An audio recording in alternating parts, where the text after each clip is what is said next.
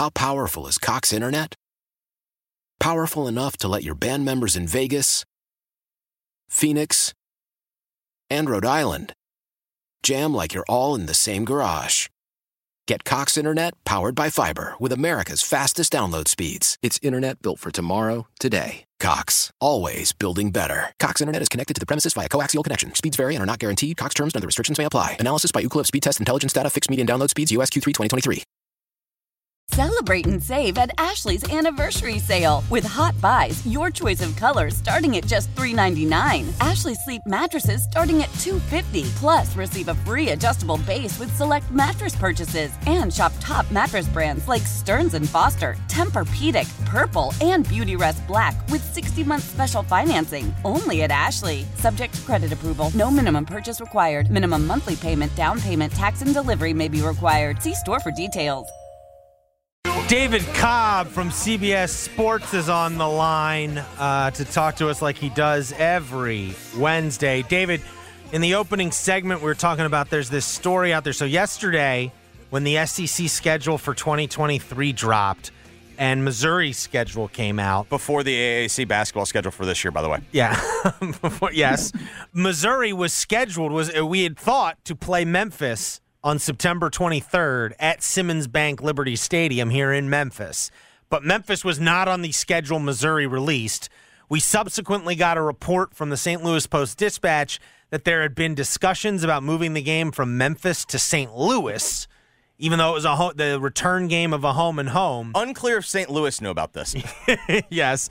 And now today, just in the last half hour or so, Evan Barnes over at the Commercial Appeal has reported from the Memphis side of things that Missouri has expressed interest in buying out its game next year at Simmons Bank Liberty Stadium against Memphis. Some important details we didn't specify in the last segment. One, this home and home series between Memphis and Missouri was agreed to all the way back in 2010. Okay, 12 years ago. They were originally supposed to play in 2015 and 16. Memphis ended up going to Columbia in 2018. The return game is supposed to be next season. As a result of that, the fact that the contract was negotiated so long ago, the buyout for Missouri is only $250,000, which is that's like a buffet, a dinner buffet in the SEC. That's an appetizer. So it appears. Now, Evan is not reporting that it's off yet, but it certainly seems to be trending in that direction to the point that Memphis has started looking at some other options in case Missouri does buy out the game. I guess your reaction, because the SEC isn't going to non-conference games yet, but it does feel like because of this conference realignment stuff, there's going to be a lot of situations like this moving forward. Yeah, and Eli Drinkwitz needs wins. And if they can get Memphis off the schedule and put a MAC team on there instead, then that's a win that Missouri would more or less be guaranteed, whereas they would have actually had to compete against Memphis. And given how poor Missouri has looked early on this year, going on the road against a upper-tier AAC team feels more like a loss than a win if you're projecting it out almost a year ahead of time. So I think that's a part of it, too. It's a shame that buyout's not more because, a lot of times those games are $1.5 million or whatever. I think that's what App State got for going to Texas A&M. I guess Memphis wouldn't get as much having an SEC team come to town, but $250K, that seems a little low. But I think Memphis still has Boise State on the schedule for next year, right? So that's at least a little bit of insulation for them in terms of still having some strength of schedule on the non-conference. Yeah, no, they have at Arkansas State, and then they were supposed to have a game against North Texas next year at North Texas, but that got wiped off the books because North Texas is going to be in the league. So now Memphis is looking for 2 games potentially next season. I've got my official call. This is not reporting. This is just me speculating. Southern doesn't have a game either. Southern Miss. Southern Miss does not have a game either of those 2 weeks. That doesn't that feel right? Yeah, that's an old school Conference USA and game. Black and there. gold, you still got the same colors coming in, you know what I mean? Yo, those were some good games back in the Danny Wimper and D'Angelo Williams days. Bringing Southern Miss in there, Southern Miss was kind of up back then as well. That would be fun. Another one that might be fun is I know Dion maybe doesn't want to do the Southern Heritage Classic from what I understand, but. Well, what if Memphis played Jackson State? I mean, that could be a good time. I mean, that's not a guaranteed. Much like Missouri doesn't want to schedule Memphis, I don't know if Memphis wants to schedule Jackson. They're just dangerous enough. Jackson State's on my list of no thank you. Especially because it's an FCS game. You want that FCS game to be a guaranteed dub. Get Presbyterian on the line. Yeah. I think it'd be fun, though. It'd be a regional game. Dion would bring buzz. The stadium would be probably close to full for Dion coming to Memphis. And then, well, heck, I mean, who even knows? Like, he's going to be a name that gets thrown around in this coaching cycle with all – I mean, we've already got 2 Power 5 jobs open. There might be more. Well, there will be more. But some that could come open even this month. It's going faster and earlier than it has even in recent years, this coaching carousel. So, I mean, we'll even see if he's still around at Jackson State after this season. But, yeah, it's a shame Missouri's backing out. I mean, it's always a win as a Group of 5 AD when you can get, pen to paper on a home with a Power 5 school. So, shame on Missouri for backing out of this thing. I guess, though, in fairness to Missouri, I don't feel like they're going to be the only team that starts doing this. But it's my problem. It would be one thing if they were going to 9 conference games next year and they had to get rid of one. And you know what? Like, they're going to go look and try and knock out the non-conference game that they have the best chance of losing. I get that. This is just I think it's also fair to say they might be knocking out the non-conference game that is the cheapest for them to get out of.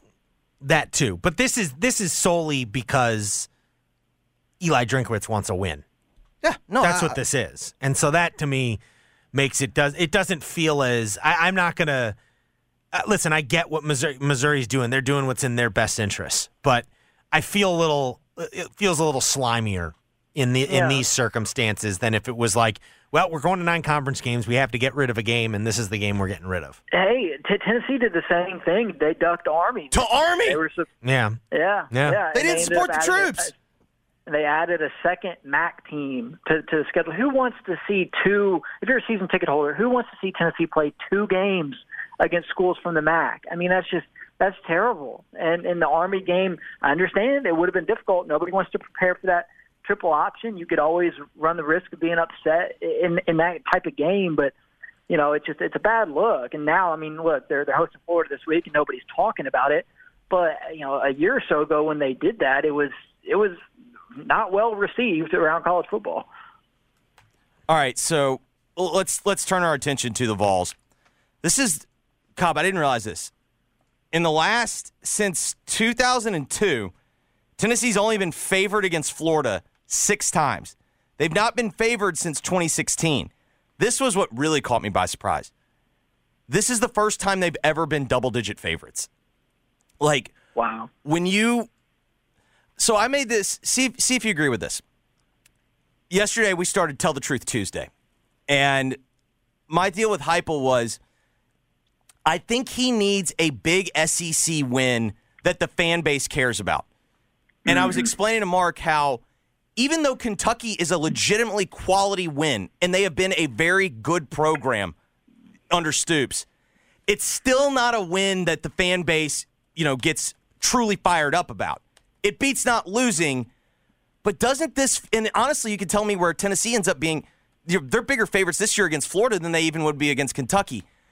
But this feels like a game that he kind of needs to win in the sense of you can actually nitpick whether or not it'd be a signature win, but I do think he needs a big win in one of these types of games.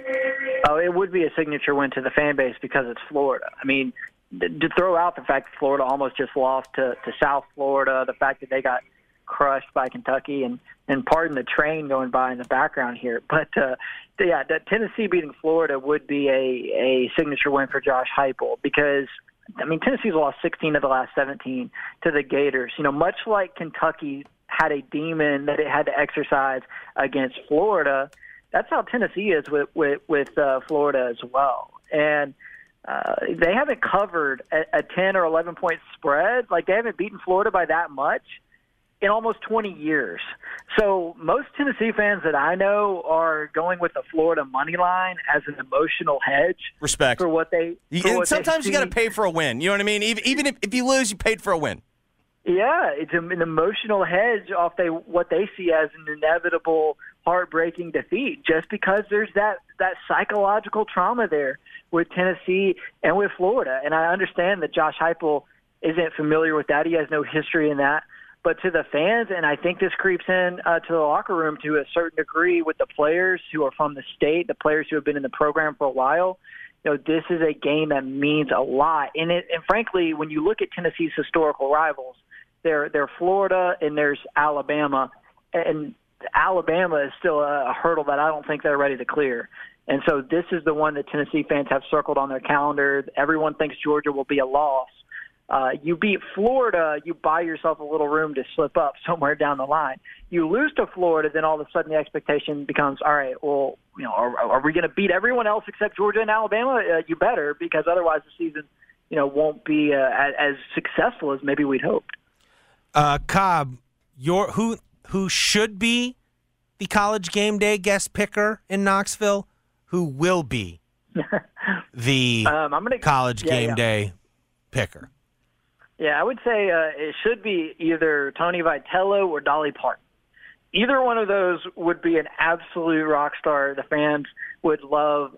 And they're probably going to go something way too easy like Morgan Wallen or Kenny Chesney just because it seems they like the musicians and those guys would seem easy. But Dolly would be way better than either of the country music guys. And then or Tony Vitello, who maybe doesn't have the national appeal since he's a college baseball coach, but Vitello would feel like a real backup plan. I know he's a great baseball coach, but who the heck knows who he is outside of Knoxville? That's fair. So maybe Dolly is the move. I think she would resonate across the country. It would be different. I don't feel like Game Day chooses women as pickers all that often. So I think that would be the home run if they could get her. Dolly's appearance fee might be too much for College Game Day, though, if we're being honest. Yeah, that was kind of the other thing. But also, while you kind of think of Dolly as East Tennessee, I don't necessarily associate her with the Vols, though, right? Oh yeah, she's her own brand. She's Dolly. Bill Dance. Mark has been pushing hard for Bill Dance. That's who it should be. Pardon the pun. Mark's been fishing for Bill Dance. I've been fishing for Bill Dance. See, he's better known in Memphis than he is anywhere else. He's the most famous fisherman in the country. Nah, but I don't think he's as well recognized outside of Memphis. He wore that Tennessee cap with the mesh back. I know who Bill Dance is, but I think it's only because of where I grew up. Isn't it? It's going to be Peyton with McAfee up there too, like him and McAfee. They're playing off each other. That would be good TV. Yeah, but Peyton would be great if you can get him. If he wants to do it, then sure. I don't know. I mean, I guess with him and Eli doing all this entertainment stuff and whatnot, maybe he's trying to be more visible in that space. But the reality is, from the Tennessee side, do you want Peyton? Peyton never beat Florida. That's like the huge asterisk on his legacy. Breaking news, Cobb's calling for T. Martin. Too soon. Too soon. Bring back Casey Clausen, though. He's the last Tennessee quarterback to have actually beaten Florida. Yeah, to have beaten Florida twice. Yeah. What about Phil Fulmer? Phil Fulmer's return. He named a lot in that. Might violate the terms of the buyout. I was going to say, I think there needs to be some distance there.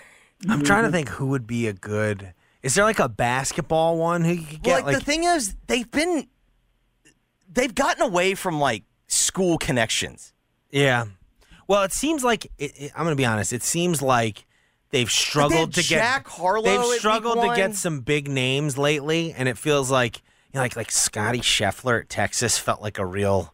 It was like, oh boy. Well, but he's electric television. Yeah, it's like it's not even an entertaining golfer. It's like a. I have never seen my wife when I'm watching golf. She gets so annoyed at how boring he is.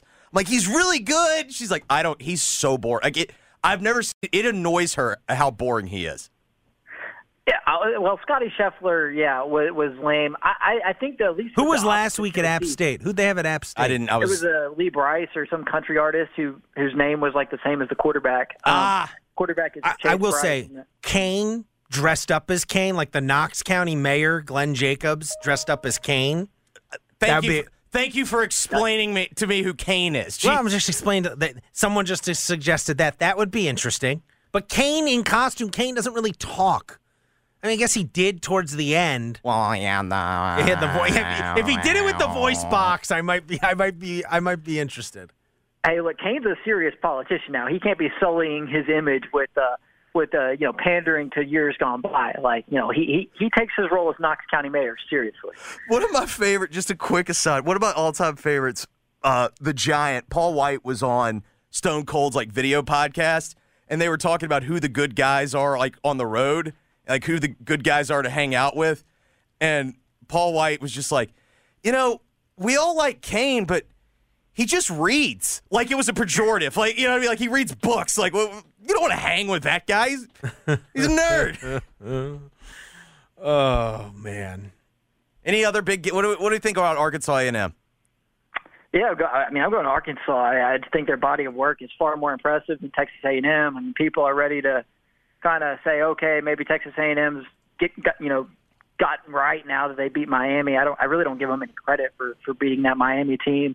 Whereas Arkansas actually has quality wins over Cincinnati and South Carolina. And I think they kind of got caught in a classic trap spot the other night against Missouri State. But that was a strange situation, and they really ended up taking care of business in the fourth quarter. So, I think Arkansas, if it comes down to a field goal, which Vegas thinks it does, the coaching edge, the culture edge, all that kind of stuff, I think works in their favor. So I'm going Arkansas in that game. Okay, we're closing here.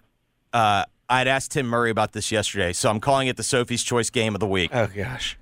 Would you rather lay 7 with Auburn or take 7 with Missouri? Yikes, what a terrible game. I know, right? I think Missouri's offense gets right at some point. Auburn's just so lifeless, and we don't even know who's going to start at quarterback for Auburn. I wouldn't be surprised if we see the true freshman Griner at some point, which is how desperate things have gotten there. Is Harsin fired if he loses this game? Very, very possible, given how things quickly are moving. Look at Scott Frost; he's already done. So it's absolutely possible. I don't think there's any doubt.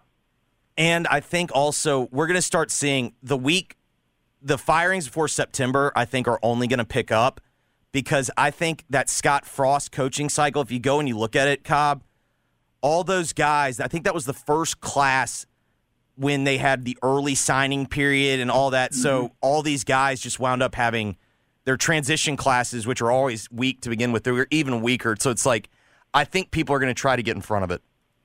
Yep, that's the move. So wouldn't be surprised if Auburn, Colorado, those are two that come to mind as possible jobs where there could be movement in the relatively near future, because neither of those situations are going very well. In fact, Colorado just had to put out the old vote of confidence, which usually means you got about a month left. Well, no, that vote of confidence said the buyout doesn't go out till January 1.